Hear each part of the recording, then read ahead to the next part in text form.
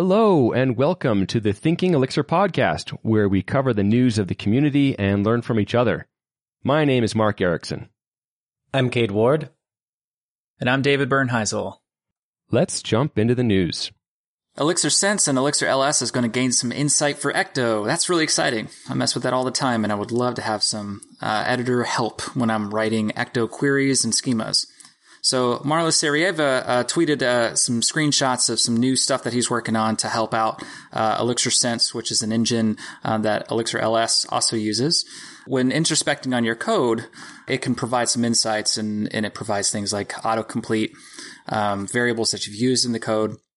And so this new feature is introspecting more on Ecto, and it's more context aware of Ecto things. So when writing queries and schemas, it'll present the options for fields and query options in the autocomplete. So that's pretty nice. Also exciting about this work is that, quoting him, he says that 80% of the work is to allow library authors to add their own context-aware suggestions for autocomplete. So even though right now this is just about Ecto, it doesn't have to be. So that's really nice. I can imagine lots of helpful things being written in the future for things like GraphQL, for example, for Absinthe, and then also other libraries. So that's exciting work. So that's really cool. Another item is following up from a previous discussion or news item we had was about Jose Valim's post on homemade analytics. So Jose posted on Twitter about Plausible.io, which is a company, a Plausible HQ, and they have published a Hex package, which is open source and Elixir. And Plausible Analytics is a standard Elixir Phoenix application backed by Postgres SQL database for general data and ClickHouse database for stats, which they've all packaged up nicely into a Docker container. And on the front end, they use Tailwind CSS for styling and React to make the dashboard interactive. And what's interesting about this is it's open source and you can run it yourself, or you can use their hosted solution. It sounds like something interesting to look at if you're wanting some analytics in your app and you didn't want to use Google. Elixir Conf EU videos are now available for purchase. If you didn't purchase a ticket originally, you can now buy them. They are about 38 euros. That translates roughly to 45 US dollars. So go check those out if you're interested. Elixir Conf US 2020, they officially answered some questions about access to the talks. So attendees who purchase the tickets and to attend the virtual conference will be able to watch the talks live and join talks in progression and watch the recorded ones soon after the talk is complete. However, if you don't buy a ticket, the videos will not be available immediately. So the keynotes will be publicly published after the conference, but access to the talks may be purchased after the conference by non-ticket holders. And at some point, all the videos will be publicly available. You can check out more in the show notes. That's it for the news. Today, we just wanted to be able to kind of get together and talk about some of the cool stuff. Because when we're getting ready to do an episode, we always have these discussions about cool things that we're learning and seeing and playing with. And sometimes that's just kind of fun to share because, I know you, dear listener, you might be sitting there and you're like, hey, I'm learning Elixir, I'm playing with it. And there's not very many people around me in my circle, or even if there were, I can't physically get out there and hang out and talk with them. So sometimes it's just fun to hear what other people are doing. And so we wanted to kind of jump in with some of that. And we'd love to hear what you are doing. So you can always answer some of these kinds of questions and follow along and just let us know at Thinking Elixir on Twitter. So one of the interesting things that we saw kind of discussed recently, it's not really a current news item, so we didn't put it in the news section, but it was about Nubank and their acquisition, their acqui-hire of Plataforma Tech. So David, do you want to kind of introduce what you were seeing with this? Yeah, the company Nubank, which again is the company that acqui-hired Plataforma Tech. They also just recently acquired Cognitech, which if you don't know what Cognitech is, they're actually based in Durham, which is right around the corner for me. I live in Durham, by the way. So it's kind of interesting. It's local news for me too. But Cognitech is a company that included the founders behind Clojure. So it's interesting. I mean, Nubank uses Clojure way more than Elixir. I'm not even sure they even use Elixir, so they definitely use Clojure though. So this acqui-hire makes a lot of sense, right? Grab a lot of developer talent that knows a lot about the language that they're primarily developing in, So it's interesting to see, this Brazilian company, one that I've never heard of before, these acqui-hires, is going after developer talent, this way, that these companies that basically back these languages that were founded, like Elixir and Clojure. So in case if you haven't heard of Nubank like me before all this news, Nubank, very simply, I'll just summarize here, and I might get some of that wrong, but Nubank is a Brazilian company that focuses on, as you can probably guess from their name, banking solutions. So it seems to be a problem in Brazil where there's a lot of high interest rates. And so Nubank is applying technology solutions to decrease the rates for folks like you and me, right? Everyday consumers. So Nubank is, a technology-focused company creating products in the finance world. So online bank accounts, credit cards, loans, that kind of stuff. One of the things I thought was really interesting about that whole discussion, so like Jose was recently on the Changelog podcast, and he was interviewed about this acqui-hire. It kind of came out that Nubank really loved the talent and the processes and procedures that Plataforma Tech employed, in terms of how to run a project, how to structure things, not necessarily so much about specifically Elixir code. And so they wanted people who already knew how to do this, how to run projects like this, how to develop, have teams that are remote and be successful. And in the discussion about Jose optionally, what if he had gone along with Nubank and they wanted to do Clojure? He said, I loved how he described it. He's like, it'd be like hiring a soccer star to play basketball. It's like you're saying, the creator of the Elixir language and you're super good at this sport and this thing, and we're asking you to just play this other game. It's like, well, that just doesn't make a lot of sense. So, I just think it was a fun way to do it. And that kind of started off a whole discussion around, career development and choosing, different opportunities that present themselves. Do I want to continue with this technology or that technology? Just for some insight, I was living in Alabama at the time, and I really wanted to get into Ruby, and there just wasn't any Ruby. It was a Microsoft town, right? Like Birmingham area. It was just like everything Microsoft at the time. So I started, kept broadening out where I was considering moving, because I really wanted to work with different technology, and I needed to physically locate somewhere else because people wanted you to be physically there. So that's another topic that we can talk about after that. But, so I ended up moving to Utah because there was a ton of really cool stuff going on out here around Ruby, and just a lot of high tech. They kind of call it Silicon Slopes because there's just a lot of startups, and it's a really cool kind of tech scene there. But, it's like choosing the tech was such an important thing to me that I moved my whole family for it, because it's something that I saw as a career direction as well. So there's a lot of things that kind of go into our decisions like that. So I don't know. I'm just curious about you guys and kind of some of the way you make those decisions, in terms of, making a career decision to start with Elixir, I don't know, anything you guys want to share. Yeah, I started working pretty early on with Ruby and Rails exclusively. And I was still learning it. I was still a new developer, junior developer. And I saw a job post open up. I live in the Raleigh-Durham research triangle area. And so that was a good place to move for technology kind of jobs. And ironically enough, I didn't actually move here for a technology job. I moved here for an operations job, but I ended up loving it because of the exposure I got to software and technology jobs that are out here.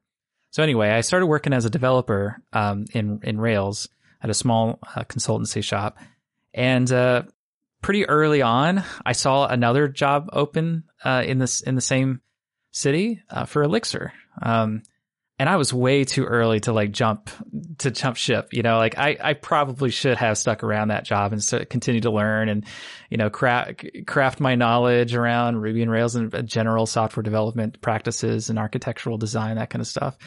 But I had been playing with Elixir. I was introduced to it, and I saw that job post open up, and I was like, you know what? I'll just give it a shot. I'll go ahead and apply. It's a little bit more of a drive, but I'll do it. And it surprised me because I got the job. I was really surprised. I did not expect that in any way. And since then, I'd been doing almost 100% Elixir. I mean, the job roles have been 100% Elixir, but every once in a while, you got to dip into some other code. So yeah, it was kind of interesting, for me to make that kind of decision. Like I probably should not have applied for that, like career development wise to jump so early. But I guess in that case, it really worked out for me. Yeah, it's hard to know what to do career wise. There's so many languages and technologies out there. Every time I learn a new language, I feel like I get a lot of insight into other languages, and I'd learn how more of the world works. So I don't think there's any downside to taking a risk and learning something. Worst case, it doesn't work out. You've learned some new techniques and new ways to think about things, and you move on with your life. But I don't remember how I got into, I haven't been doing Elixir for too long. I don't know why I got into it. I just learned a little bit about it and I seemed to like it, and an opportunity showed up and I just went for it and ended up really loving Elixir. Something I've been thinking about for career development stuff lately is with software. I think software and technology might be different from other job industries where like loyalty to your company is more or less important than others. Like the generation prior to us, it was much more common to stay at your company for 20 some odd years and have that pension and all that kind of stuff. But the climate around that has changed a lot since then. And I wonder if the technology industry, changed sooner than the others, and it was more common for developers to jump jobs, for various reasons. Maybe it was friendlier to remote work first. And so it allowed developers to, move around a little bit more often. One of the things I remember when I was living in Birmingham, which was like a Microsoft town at the time, right? I think from talking with some of my friends who are still there, it sounds like it still is, primarily. But like one of the things I observed was people's fear of looking at other tech, right? Because Microsoft had this pattern of always having new tech coming out, right? And it's like, XAML forms and, all these different things they're always generating. And so it's a tech treadmill. And you always had to be up on the latest thing because the next job you wanted, they're going to say, we want someone who has 5 years of experience in this thing. It's only been around for 4 years, but you've got to have been on from the beginning, right? Like, so they had this fear of trying anything that was not on the treadmill of what they were like seeing. And so that was really frustrating just because, it was getting people to say, hey, Git as a version control, version management is really good solution, but Microsoft wasn't doing Git, so like, oh no, we won't do that because it's not Microsoft. Yeah. I don't know. I just feel like there's a lot of value for the individual person out there to play with things that are just completely off their normal stuff, just to, like you're talking about, like getting exposure to different ideas, right? Like you're doing OO.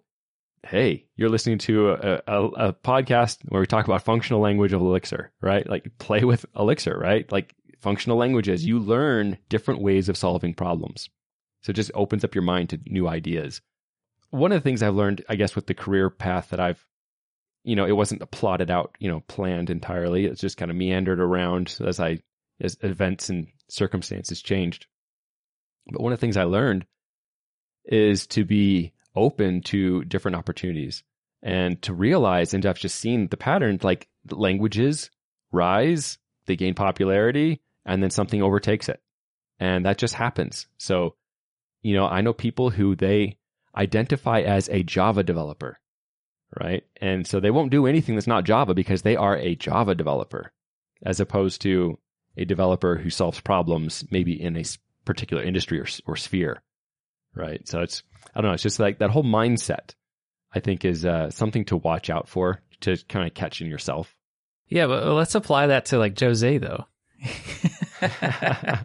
I mean, maybe different when you create a language, but we just talked about in changelog, the changelog interview, that would be like hiring him to play basketball, a soccer star to play basketball. That just wouldn't be right. But at the same time, he was a Ruby developer before. Yeah, that's right? Very true. Yeah. And so it was that whole, he read 7 languages in 7 weeks. So, okay. So maybe I'm missing the point then. Maybe the point is it is a choice, but make sure that you're not limiting yourself. I don't know. I just think it's an interesting idea when you think about people, making career decisions, and, when you talk to people who are senior and you kind of learn their roundabout way. I know people who have gone through computer science degrees. I know, like, I changed majors. I did management information systems. So it ended up being minored in computer science and got, more business and accounting and things like that, which have served me well. And I know people who've come out of, code camps, and, it's like we're all coming from these different paths. Yeah. There is no like one true way of like, this is your career path. So change of topic a little bit is just kind of the idea that this whole COVID era, it's been really hard for a lot of people, and, it's been challenging for different companies and industries and families.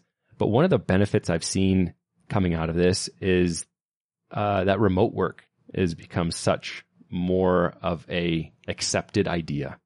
And I think that, where I had to move across the country to get physically located where people would be willing to hire me, now that I think that option is opened up a lot more, where you can live somewhere that's where the, property values are much cheaper, and be able to work for a company that's, on a coast, somewhere where it'd otherwise be really expensive. But don't most of those companies adjust your pay based on your cost of living anyways? I don't know. I haven't worked for one of them. So that's a good question. Maybe it doesn't like solve the problem. I know that there's some companies that, make that decision, but there's others, like Basecamp. They talk about that a lot. They say everybody gets the San Francisco scale pay, even though they're completely remote. Wow. So if you can find one of those. Yeah. Let me know. Right. Yeah.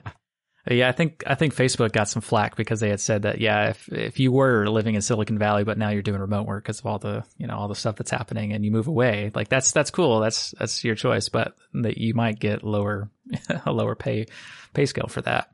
And so I know that, like, culturally speaking, that's probably a bad move at this point. But I know that the realities of business might be different. But that reason for the different pay scale with remote work, that doesn't make a lot of sense, anymore. So I wonder how companies will evolve with that. Yeah, it'll be interesting to see, because if that trend continues, like, imagine a company going full remote, it now opens up the whole world as a talent pool, right? And people in other countries make different salaries. And if you were to continue to adjust based on where you live, all of a sudden you have these people who are living in richer areas in America that are demanding, double of what these other places might be demanding. But where are you going to hire from? Well, that does. I think it actually works out the other way, though. Like, even though like Europe has a pretty nice living standard, developer salaries over there are actually lower than US. The US is among the highest developer salary ranges, probably dictated a lot by Silicon Valley. But you're also like getting into like the conversation about like offshoring. And that's been something that's happened for, quite a while. And usually the reason for that is money. So I guess just bringing that up, like, it's remote work's obviously been possible. People have been doing it, for a long time. But they've maybe had different terms for it. Yeah, true. And, it's interesting, I love remote work, by the way. Like, this has been a really great positive change for me in my life. But how that affects the salary is going to be interesting for US based folks, at least. Well, salary aside, assuming you can find something that meets your needs that you need for you and your family or whatever your situation, I do just like the idea that now I have more opportunities available that aren't physically where I live. And just the idea that, I can work with the team. And I think there is something to be said for, maintaining somewhat of like a, time zone overlap kind of thing. It's like that people can have, on reasonable hours, be able to meet together and pair and coordinate and do things like that. That might still put some restrictions on what options you would actually consider. Yeah, I think it definitely lowers the bar because there's a lot of places that I've always just crossed off the list of potential possibilities because the location I didn't enjoy the location, didn't have any intentions of ever moving there. So opens up a lot of possibilities, lowers the bar of entry. Moving your whole family across country is a lot of work.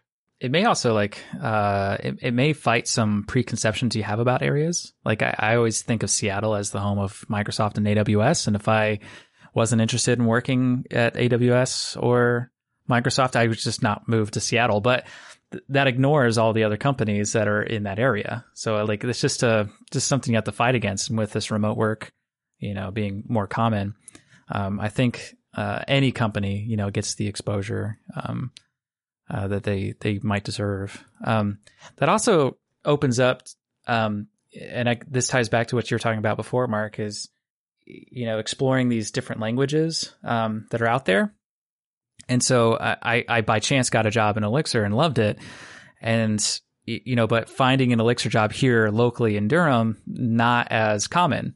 And it's probably the same story in your city. So with this remote work being more common, getting Elixir jobs might be a little bit easier and doesn't require you to move. And why I bring that up is because I think getting a job in the language that you really enjoy is probably more likely with remote work. And so that always gets thumbs ups for me, is like you were saying about Birmingham a little while ago. That was a Microsoft town. So if you didn't do the Microsoft things, you probably weren't as easily able to get a job, which, is unfortunate. Maybe now we can switch topics. And oftentimes people ask questions just like, when you're coming new to an environment, like a culture or like the Elixir space, they might ask like, what editor do you use? What does your dev environment look like? People are just trying to figure out how can I improve my setup? So I'd just be curious to I don't know, we ever really talked about, how you guys choose to set up your machines, what kind of machines, anything like that. Mark, do you use Visual Studio Code? Yeah. So I started off doing Elixir development with Atom, and then the GitHub purchase happened. And, I was kind of I didn't want to do Visual Studio Code because I still had a lot of, emotional mental baggage against Microsoft. I used to be a Microsoft developer. Okay. So, and so anything with Visual Studio attached to it, I was like, I didn't want to touch it.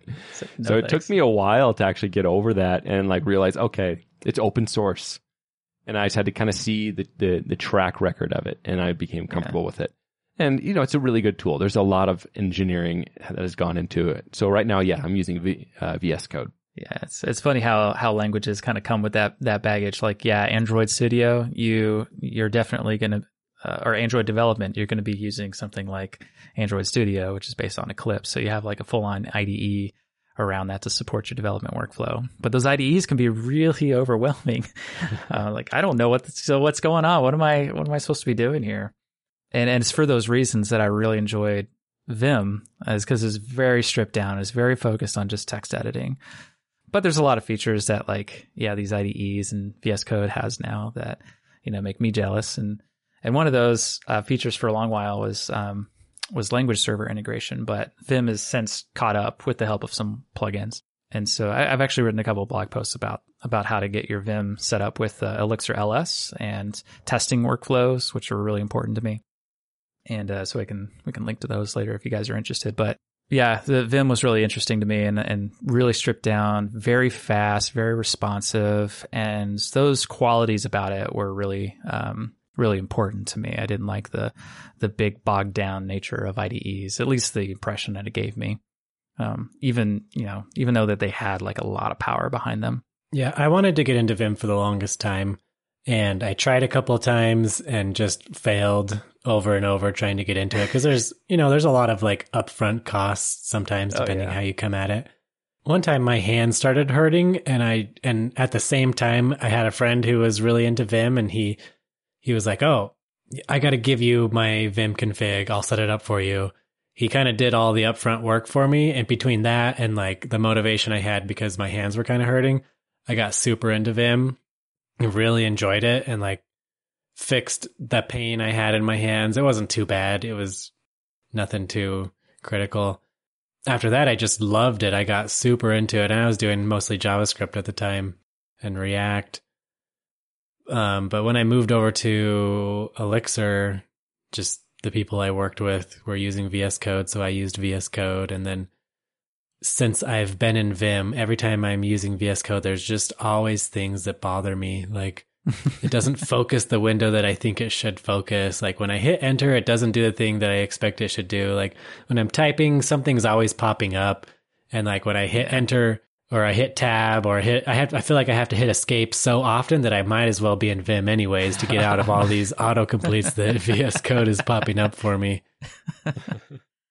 So to answer your question, I'm in VS Code right now, but I've been tempted lately, especially since the guy we interviewed last week brought up, or he had some blog posts that I was looking into. He's written a lot about Vim, and now David has some blog posts about Vim. So I don't know. I might just jump back into Vim sometime soon. So, Cade, you'd mentioned a resource that was like a game for learning the Vim key bindings. Oh, yeah. Vim Adventure. I mean, yeah, it's like a short little game. Yeah, I think you have to pay for it to go much past level 1, but it's kind of fun to do. We can drop a link in the show notes. I want to say there's a zombie one too. There's some free Vim ones out there as well. Some other interesting things about these editing environments, though, are like it's sometimes it's not just about the language itself. You know, you have these other tools that you have to run to support your application, things like Redis or a database or something like that. What do you guys use to manage that kind of stuff? I work on a system where we have a number of different services, and you know, you have to start up all the services to have a full functioning system. I don't know that you necessarily call them microservices, but some of them are very small, focused on one thing, but they're not necessarily tiny. So it's a series of services. And one of the things I found really helpful was using Docker because of legacy reasons. We have MySQL and Postgres and Redis, and you know, bring those up and you know, kind of manage that. So one of the things I like about using Docker for managing my databases is it's easier to be very specific about the version of the database I want to use, because my machine, I run Arch Linux, and Arch Linux is always moving. It's just a rolling distro. Yeah. And so that means I'm going to get my, you know, the OS level, my Postgres database is going to be updated as soon as the new Postgres database comes out. But that's not the one I'm using in production. And, you know, it's like I use Docker containers to like say, this is the one I want to use. I'm pretty similar in there, though I have a couple of things that are globally installed, but it's bitten me in the past. So yeah, I usually have a globally installed Redis. That's never really bitten me, so I've been fine with that. Yeah, that API is pretty stable. Yeah, but databases, yeah, on my work computer, I have the work version, you know, the older version of Postgres installed. But on other projects, I have newer versions, and thankfully, it hasn't been too common of an issue for me. But I've in some recent projects, I've been sticking them into Docker containers now, and then starting those up, and Docker Compose really to make it easy. So I just do Docker Compose up, and then it's, you know, it's ready and accepting connections, and it sets up a pattern for adding other services like RabbitMQ, or heck, you can do Redis that way too if you wanted to. So it's easier to drop in services and the developer experience for other developers to get up and run in. Not in Docker though, and more about the language. I use ASDF. I think that's pretty common for Elixir developers, but I know some folks out there use Brew to switch between versions, which is pretty nice too. I haven't worked that way, but ASDF seems to be a pretty well accepted tool for managing Elixir versions. So that's a tool to look into. I'm curious, since Docker, you know, both you and I, Mark, use it. How does that work? And you use VS Code. How does that work with VS Code? Don't they have some helpers in there to, you know, develop inside of Docker? Do you use that? You know, that's a good question. I have seen that there is something. I've just never actually gone in that direction. I just wrote like a script, like, because I think the Docker Compose, especially like with our multiple services, because there are certain services that you don't really touch very often. They're very focused, so we just kind of, but they might be needed for a whole system. So I use Docker Compose to bring it all up. And I just kind of have a script for that. And I don't really, so I haven't looked into using VS Code to do any of that Docker integration. That's a good question. Wait, so are you saying that you develop inside of Docker? I do not. I don't. I just know that there's that there's solutions for that. Like if your code base was inside a Docker thing, as well, and to run your application's main web server, for example, it would be running inside of Docker. And VS Code has some integration hooks now to like manage that process. But again, I'm a Vim user, so I don't know what that really looks like. But it seems like one of those cool features that could be really helpful for like large companies that, like where you need to spin up like 5 different application servers to get a certain flow to complete, so it could be interesting there. But I did want to mention with ASDF, I think it is a great tool, and it has a lot of different plugins. We've talked about it before, I think. It can manage versions of not just Elixir and Erlang. It can also do Ruby and Node and other things. There's some third-party plugin support for doing like kubectl for Kubernetes. So it's like there's lots of options there. And that's one of the challenges of coming new to just development in general. Is like, we're sitting here throwing out these terms like, oh yeah, Docker and database and ASDF. It's like, there's a lot there, really. It's like, you kind of don't think about it when you've accumulated all that knowledge over years, but there's a lot there. So I want to make sure that you, dear listeners, are aware that I do have a resource. If you're coming new to Elixir and you're new to ASDF in particular, I have a blog article I'm going to include in the show notes on installing Elixir and using ASDF to manage that, and how to actually walk you through that. But I guess the barrier to entry, just, like ASDF is a good tool, but if you literally just wanted to like get into an Elixir terminal and just start running stuff, like if you're on a Mac, like just brew install Elixir and be done, play with it. And then, a little bit later, once you start getting, if you, are doing Elixir a little bit more often or downloading projects, that use Elixir, then something like ASDF might be good to help manage those different versions of Elixir. And then you can go from there. Brew, uninstall Elixir before you do that. I totally agree with that, though. Like I remember going to a very early Elixir meetup, and it was like, all right, the first thing we're going to do is we're going to install ASDF. And I'm like, it's like 30 minutes later. It's like, I just kind of want to get excited about the language, right? Like, don't do that. Don't make it all heavy. Like just let people just jump in. So don't get overburdened with all the tooling that you could do. Yeah. Just get started. That's one reason I like this tool called Kitematic. I know on OS X it comes when you install Docker. And I imagine that it's cross-platform, but I'm not actually sure. But it basically just has this UI where it has all these images in Docker. And like before I used Postgres at work and I was interested in trying it out, I could just go in here and click create on this little Postgres tile and I'm done. Like I don't have to configure it. I don't have to do anything. It's got like just on this front page, it's just got all of these really popular things, databases. Jenkins is on here, Elasticsearch, RabbitMQ, Memcache. Like you click create, it links it to the port that's usually default unless you're using it already, and you're done. You can connect to it and play with it. So Kitematic is made by Docker? Yeah, that's what it says. So it's pretty official then. That's pretty nice that they have that good interface. So that's on Mac OS 10 and Windows. And if you're on Linux, good luck. If you're on Linux, you probably don't need it because I don't know. You probably compiled your own kernel anyway. That's the thing that I don't know. That always bothered me when people would like tease me about Linux, like, oh, you have to compile your own kernel. No, I don't. But it's just like those, I don't know, misconceptions. I've been using Linux for many years.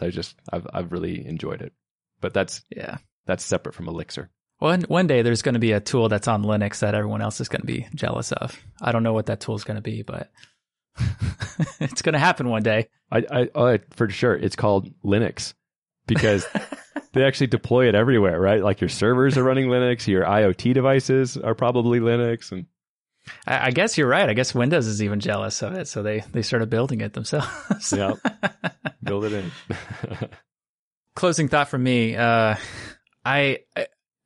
We talked about career development. We talked about like environment setup stuff, but circling back around to like career development, I think it's really important to just do what you enjoy doing. Life is for living and enjoying. So if you feel like that you are doing something that you don't enjoy, I would recommend that you look for anything that you do enjoy and start working your way towards like getting a job and doing what you love. For me, that, I found a lot of enjoyment in Elixir. So today I call myself an Elixir developer. I don't see that changing anytime soon because I continue to enjoy it. I don't experience that fatigue yet. But we had talked about, that software development evolves quickly and it's okay to explore other languages because you might find that that you really also enjoy a different language, maybe even more than Elixir, which is totally cool. You might fall in love with Kotlin or Dart. And so you got to experience those. So just like trying new food, going to that new restaurant, it's okay to check out exorcism, .io to try some mental gymnastics in a new language and see if you enjoy that or not. Because you know what, in 5 years, you might have a career in it. Which would be really cool, right? Because you really enjoy it. So again, in a sentence, just make sure you're doing what you love and don't be limited to, what the market tells you necessarily, or try not to be, at least. My take home point for you, I guess, would be in talking about career development. I totally agree with what David said. Do something that actually captures your interest. I've seen people go after development careers because they heard that was a good career to do, but not necessarily because something they enjoyed. You have to really enjoy development, right? Because it's a process of continually learning. It's not like I can learn it, be certified, and I'm just good. I just go. It's a continual thing. And there's another quote that I've heard that I really like, which is, "Don't want what you don't want." And what that means is, you kind of need to talk to people who are going in a direction, who are further down the road in the direction you're thinking about. Like maybe it's management you're thinking about. That is a career path. Maybe it's someone who's a startup, running a startup. So you go and talk to these people, find out what is your life like? What is your day-to-day like? And then find out, is that what you want? Because if you find out like, wow, the startup thing, it's exciting, but there's this whole other aspect that would just be terrible for me because there's like a level of stress and anxiety because other people's mortgages are depending on me and, that kind of idea. If that's something you're like, no, I don't want that, then don't want what you don't want. So you got to like find mentors in the direction, like the career path that you're thinking about going in, just find out what it's like and see if that is something you actually want. And then just to cap off our discussion on dev environments, don't get bogged down in having like the perfect thing. We were joking about like the idea that, I can be productive or I can tinker with my dev environment. Really it's about, we want to solve problems. And I don't want the problem that I'm always solving is be something with my dev environment. So like just get something that works, just get going and then adjust it as you go. It's like, don't bring Docker in if you don't need Docker. Just get going and have fun with it. Yeah, I've always said that I'm really lucky to have gotten a career in programming because it's something that I enjoy doing. And it's because I enjoy doing it, I feel like I happen to be good at it. And it happens to be a very flexible career and a well-paying career. And I'm just lucky that all of those stars aligned how they did for me. So, if it's something that you enjoy doing, good for you. You'll have fun doing it. And like, if you love what you do, sometimes it's easy to call work not work because you're just having fun doing it. You're enjoying what you're doing. You're enjoying the people you're working with. So that's kind of my takeaway too. It's like, just do something that you love.